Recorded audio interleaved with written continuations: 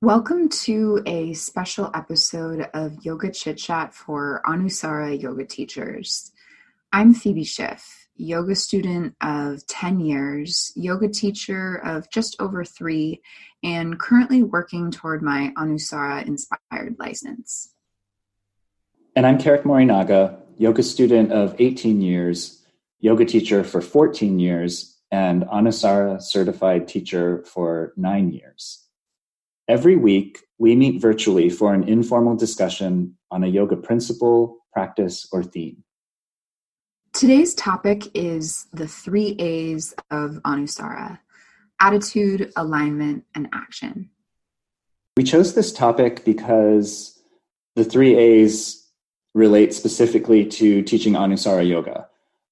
I think that other styles of yoga may relate to or practice 1 or 2 of the 3 A's, but I think it's pretty rare. It's very unique to Anusara to incorporate all 3 of attitude, alignment, and action. And we'll talk today a little bit about how each of those elements affects us as yoga teachers and what we offer to our students. So the first A is attitude, and the attitude of the practice is the non-dual tantric philosophy that we study.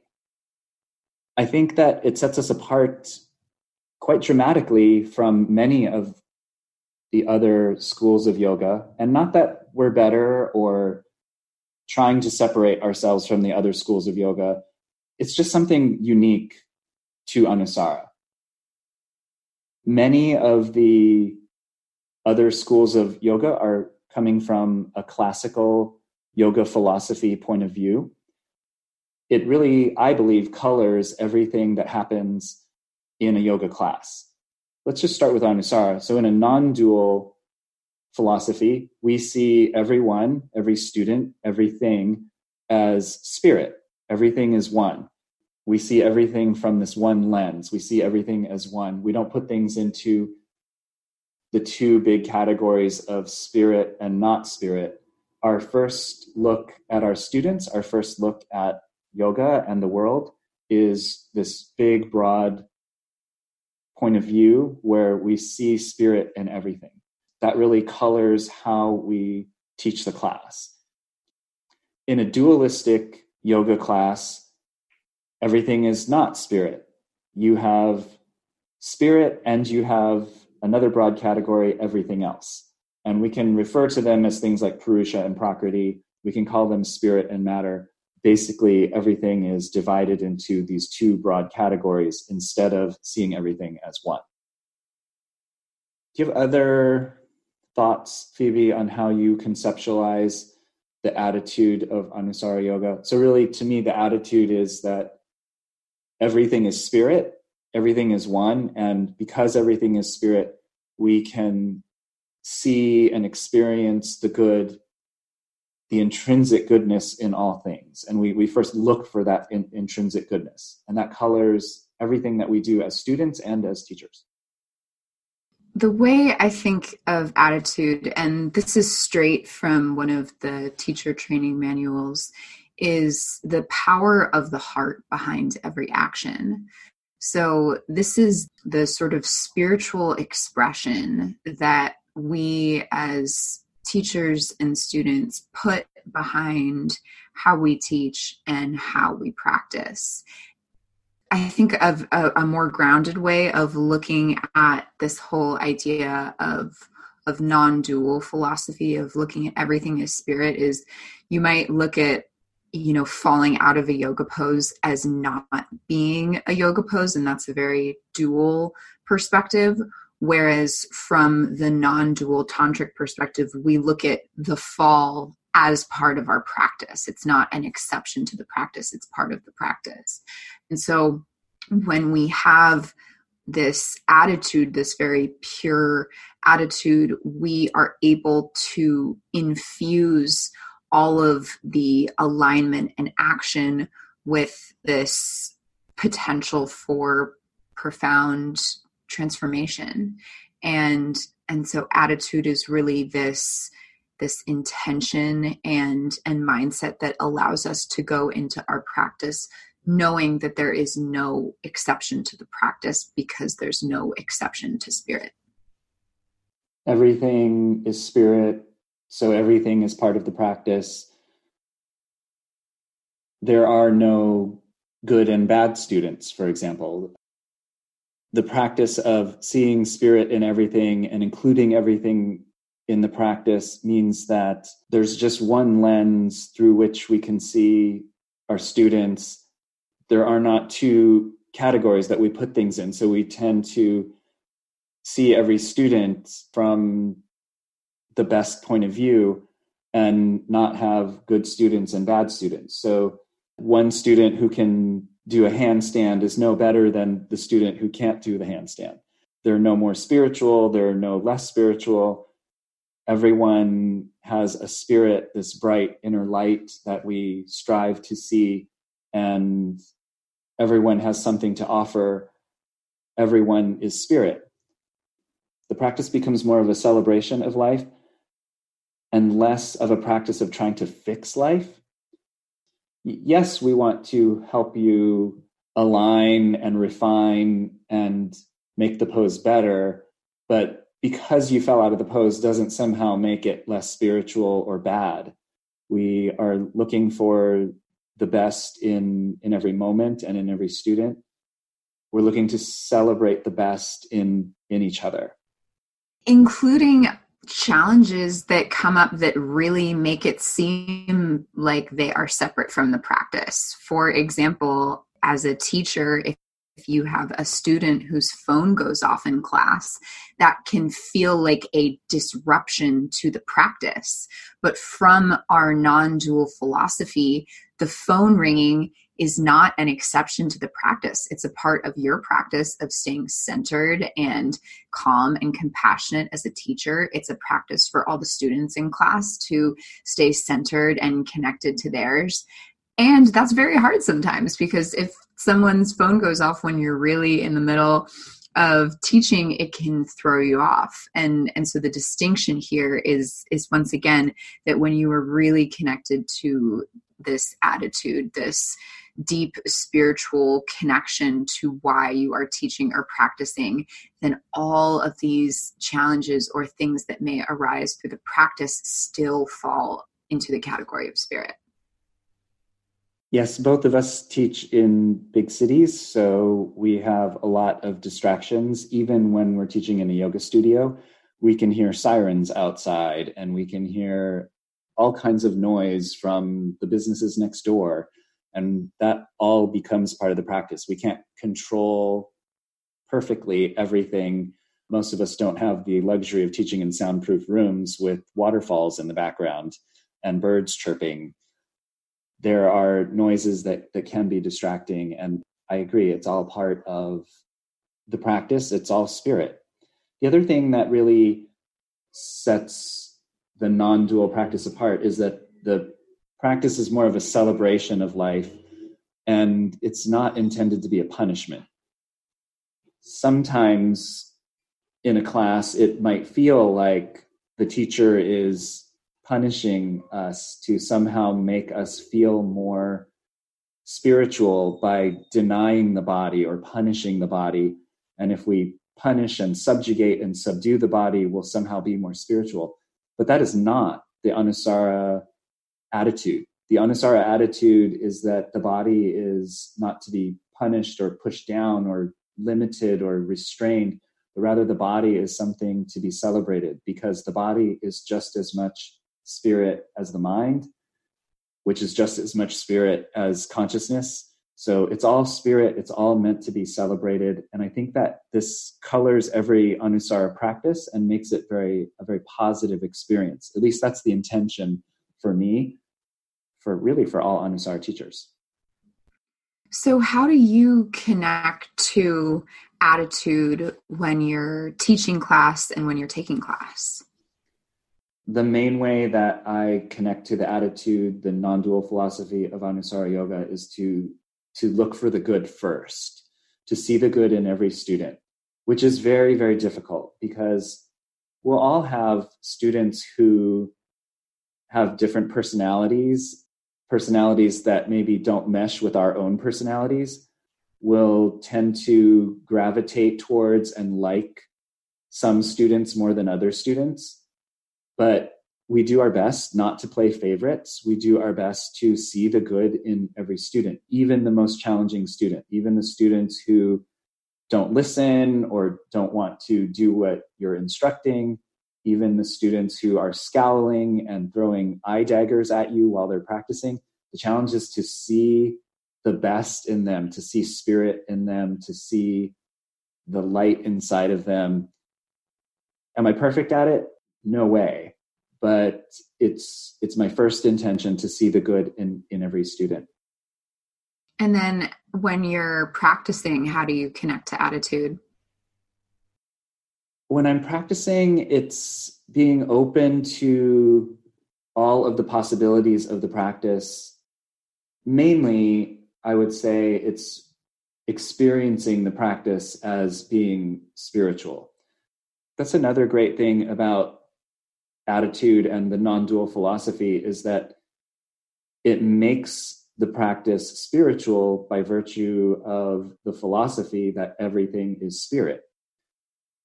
It's funny because I sometimes get asked the question, what do you do for spiritual practice? And I tell people, well, I do yoga. And then they say something like, no, but what do you do to be spiritual? And I repeat, I do yoga. Yoga is my spiritual practice. And I do some other things too. I meditate and I study philosophy, but I'm an Anusara yoga teacher. That's my vocation. That's where my livelihood comes from. That's a big part of my identity. And it is a big part of my spiritual practice. So when I'm on the mat and doing warrior two or a handstand or a crow pose, all of that is spirit to me. It's all in the attitude. It's all in this non-dual philosophy, where some people might consider the physical practice, the challenging poses, the big back bends, they might consider that as being purely physical and not so spiritual. But in the Anusara practice, that's not the case. We see everything as spirit. Everything has a spiritual element, a spiritual backdrop, if you will. For you, Phoebe, how does the attitude affect your teaching? How does it affect your practice? It's really the same for both. When I show up to teach and when I show up to practice, I do my best to connect to why I'm showing up to teach or practice, which is simple and also really important, because I remember that I am showing up to teach to guide people inward, to guide people to introspection, to guide them to learn about themselves. And when I feel really deeply connected to that, then it helps me contextualize any challenges that come up during the practice. Those eye daggers that you mentioned, or something happening in the space, I feel very non-dual and connected when I take a moment to remember I'm here, this is my mission, and anything that happens to get in the way is just a sort of divine challenge as I am connecting to my purpose. And then same thing on my mat. I connect to why I'm showing up on my mat, which is to learn about myself, to turn inward, to see what's going on, to, I very much believe that my reality is a projection of what's happening with me within. So I think of my practice as a time to really practice Swadhyaya, self-study, and look at what's going on, and to really gather information from a non-judgmental and curious place. And so then whatever happens, if I fall flat on my face, if I fall out of a balance pose, if I accidentally hit someone as I'm doing a sun salutation, all of that is contextualized when I'm really connected to my attitude. It's great when I do it. When I forget to do it, then things get a little weird. So it's subtle and also one of the most important things you can do as a teacher and student. The second A is alignment. in Anusara Yoga, we have the universal principles of alignment. We follow a very detailed and beautiful, sophisticated structure of alignment principles that help us to refine and improve and expand our poses and our practices and our lives. And the universal principles of alignment are unique to Anusara Yoga. They were derived from alignment from some other practices, including and most notably the Iyengar practice. There's enough difference that they're not the same as the Iyengar practice. Some of them might feel a little similar, but by and large, the universal principles of alignment are very unique. I've been working with them now for as long as I've been teaching. So I started my career as an Anusara teacher. I've practiced in some other styles, but I haven't taught other styles.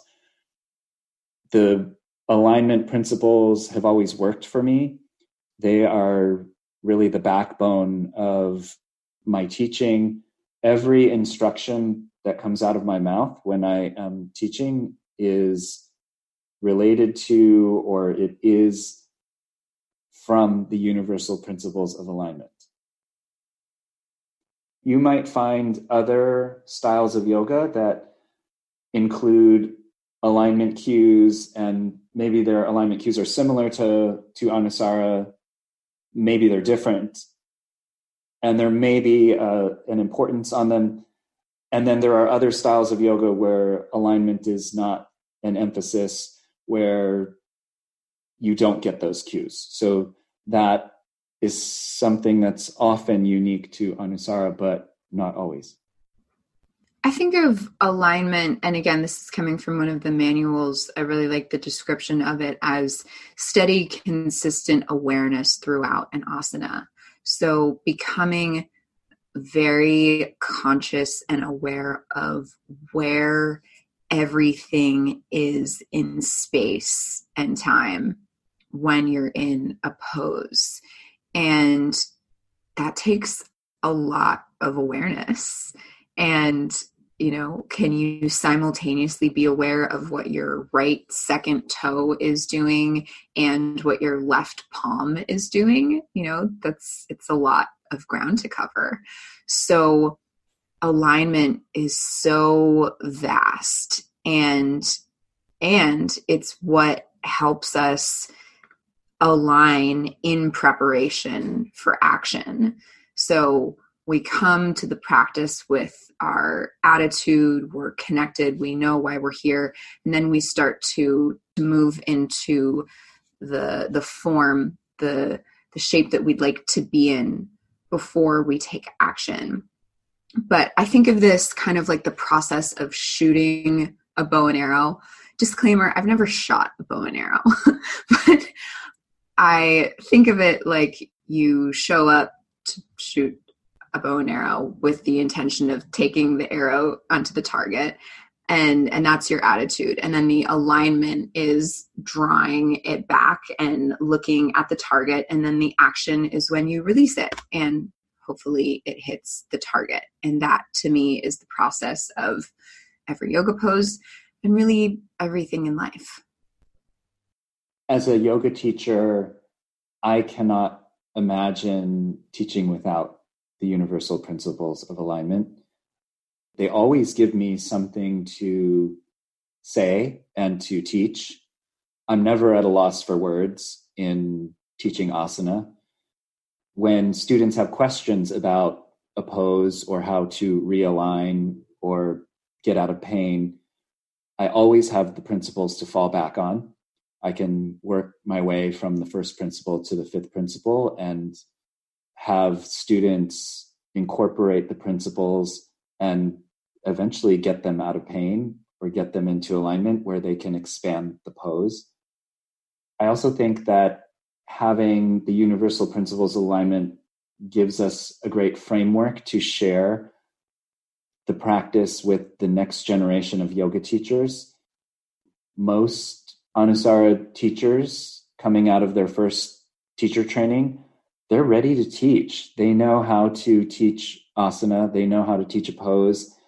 They have the tools that they need to convey the refinements and teachings of yoga to their students, because there's this beautiful, elegant system of alignment principles that give us a common language and give us a structure that's as elegant and beautiful as it is. It's also pretty simple. There's only 5 principles.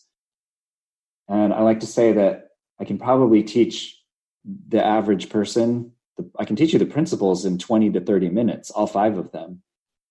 From there, it's like if I were to teach you to play chess, I can teach you to play chess and all the moves for chess in about 30 minutes.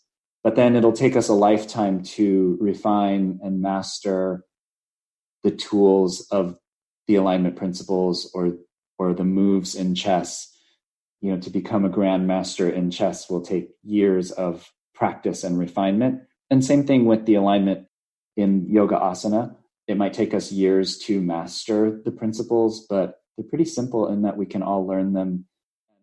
I think it's cool that we can pass these principles on to our students and to other teachers and have a common language so that we can often have a common experience. And so you mentioned that the alignment serves as preparing us for the action. And I think that's very true. We study the principles and we prepare the body so that we can expand. We align and speak from a common language so that we have this similar, almost shared experience. And that's part of what the alignment is. We're aligning our bodies, we're aligning with each other, we're aligning with the highest, with spirit. I really like that you brought up the chess connection and this whole idea of the alignment principles being simple and taking a lifetime to master is really important. And I think that applies to life off the mat as well. On some level, we all understand what we need to live a good life. We understand what it takes to live an aligned life. We need some healthy food. We need connection. We need to feel our feelings. We need to have some fun. It's all pretty simple. And it takes a lifetime to master. And none of us ever really master life. We just keep practicing. And so I really like remembering that they're simple and we're always going to be playing around with them with the intention of expanding. The third A is action. You know, on the yoga mat, we can talk about a yoga pose, and we set the attitude, we set our intention for the pose, we get our minds right, and that's the attitude. And then we remember the principles and we start to put the body in the right place. And then the last thing that we do is we take action. We do the pose, we let go of the bowstring and let the arrow fly, and hopefully it hits its target, and we expand, and then we celebrate that expansion. And that's the action to me. The action is the celebration of expansion. It's the celebration of the body. It's the celebration of asana. It's the celebration of each other. So action to me is acting and interacting with each other. Kula, which means community of the heart, is the way I like to translate it. Kula is the third big component of Anusara yoga: attitude, alignment, action, the philosophy, the universal principles of alignment, and kula, and community. The way that it manifests in, say, a yoga class is students and teachers interact. So teachers will give students physical adjustments as well as verbal cues. Students in turn can give feedback and ask questions in class. They can laugh and enjoy themselves and have fun, or if they want to, they can moan and groan too, I suppose. All of these things can happen. There's a two-way communication between students and teachers.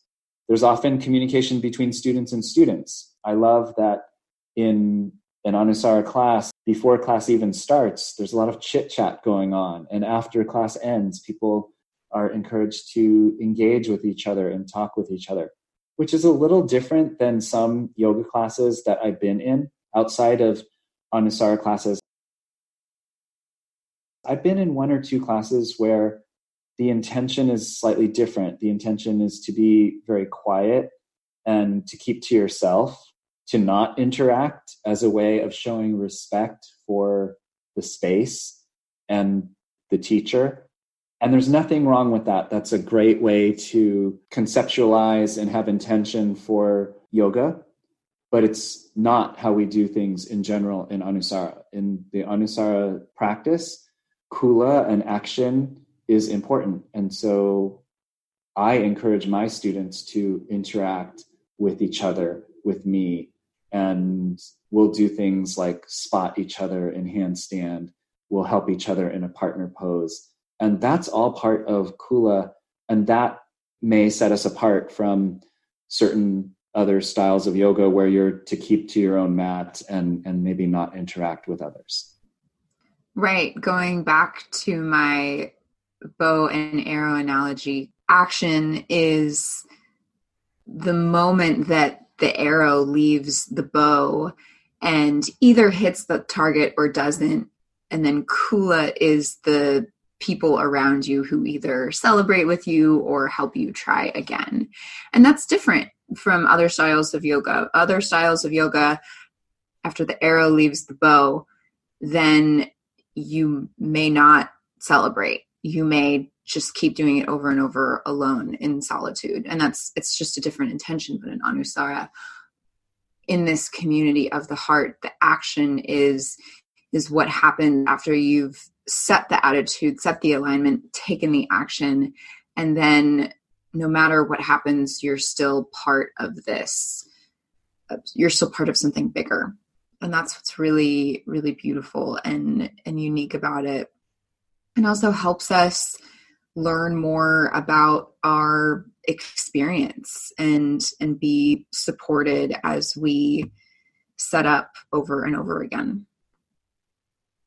I love that the word celebration kept coming up throughout the chat today. And I do think that that is one of the hallmarks of Anusara Yoga, is that it really is a celebration of the human spirit. It's a celebration of community. It's a celebration of the practice. It's a celebration of each other. And that colors everything. The attitude is one of celebration. The alignment is to prepare us to celebrate. And then the action is the celebration itself. And that is maybe not unique to Anusara. There might be other styles of yoga where celebration is important and emphasized. But I think that when you take all three of these elements of Anusara Yoga, the 3 A's of Anusara Yoga, when you take all three in combination, you get something very unique. Other styles of yoga may emphasize one or maybe even two of the three, but I've not come across another style of yoga, at least to my knowledge, which is limited to be sure. But I don't know of another style of yoga that incorporates all three of these elements into one system or one school of yoga. One thing I want to offer, because I always like to pull this wisdom from the mat into life, is that attitude, alignment, and action are by no means limited to yoga poses. They apply to any task, big or small, that you're working on in life. So whether it's something really small like writing a blog post or cleaning your house, taking a moment to connect to the attitude and figure out why you're doing it, figure out the alignment, what are the materials that you need to clean your house or write the blog post, and then the action, the energetic process of doing that, and then hopefully the people around you to celebrate in your clean house with your blog post published. Can you tell what I need to do later today? So yeah, these 3 ideas, attitude, alignment, and action, are really the blueprint for living an intentional life and getting things done and then celebrating. Phoebe and I do this every week. We meet virtually and discuss a yoga principle or a philosophy or a theme. Very often we choose one Sanskrit word to discuss and we talk about it for maybe 30 minutes and unpack it. We just give you a sneak peek into our own little conversation. We're not scholars and we don't pretend to be. We're not, even as you listen to this podcast, we didn't give you a lot of information. The intention is really just to discuss and create room for more discussion, to give teachers and students, this episode was specifically for Anusara teachers. We hope that our discussions spark more discussion for our students and for other teachers. The podcast that we do is called Yoga Chit Chat, and we would love to hear from you, either commenting or reviewing our podcast. We also have other ways that you can connect with us through Instagram and Facebook and Patreon. If you have a comment or would like to share with us how you think about and or express the 3 A's of Anusara, we would love to hear from you. Yes, tune in for our weekly perspective on a Sanskrit word or philosophy. And if you feel called, we would be open to receive your support on our Patreon page, www.patreon.com/yogachitchat. We are always open to be supported by the Anusara community as we continue to build this podcast and offer you more content and perspective. Thanks, everyone. See you next time.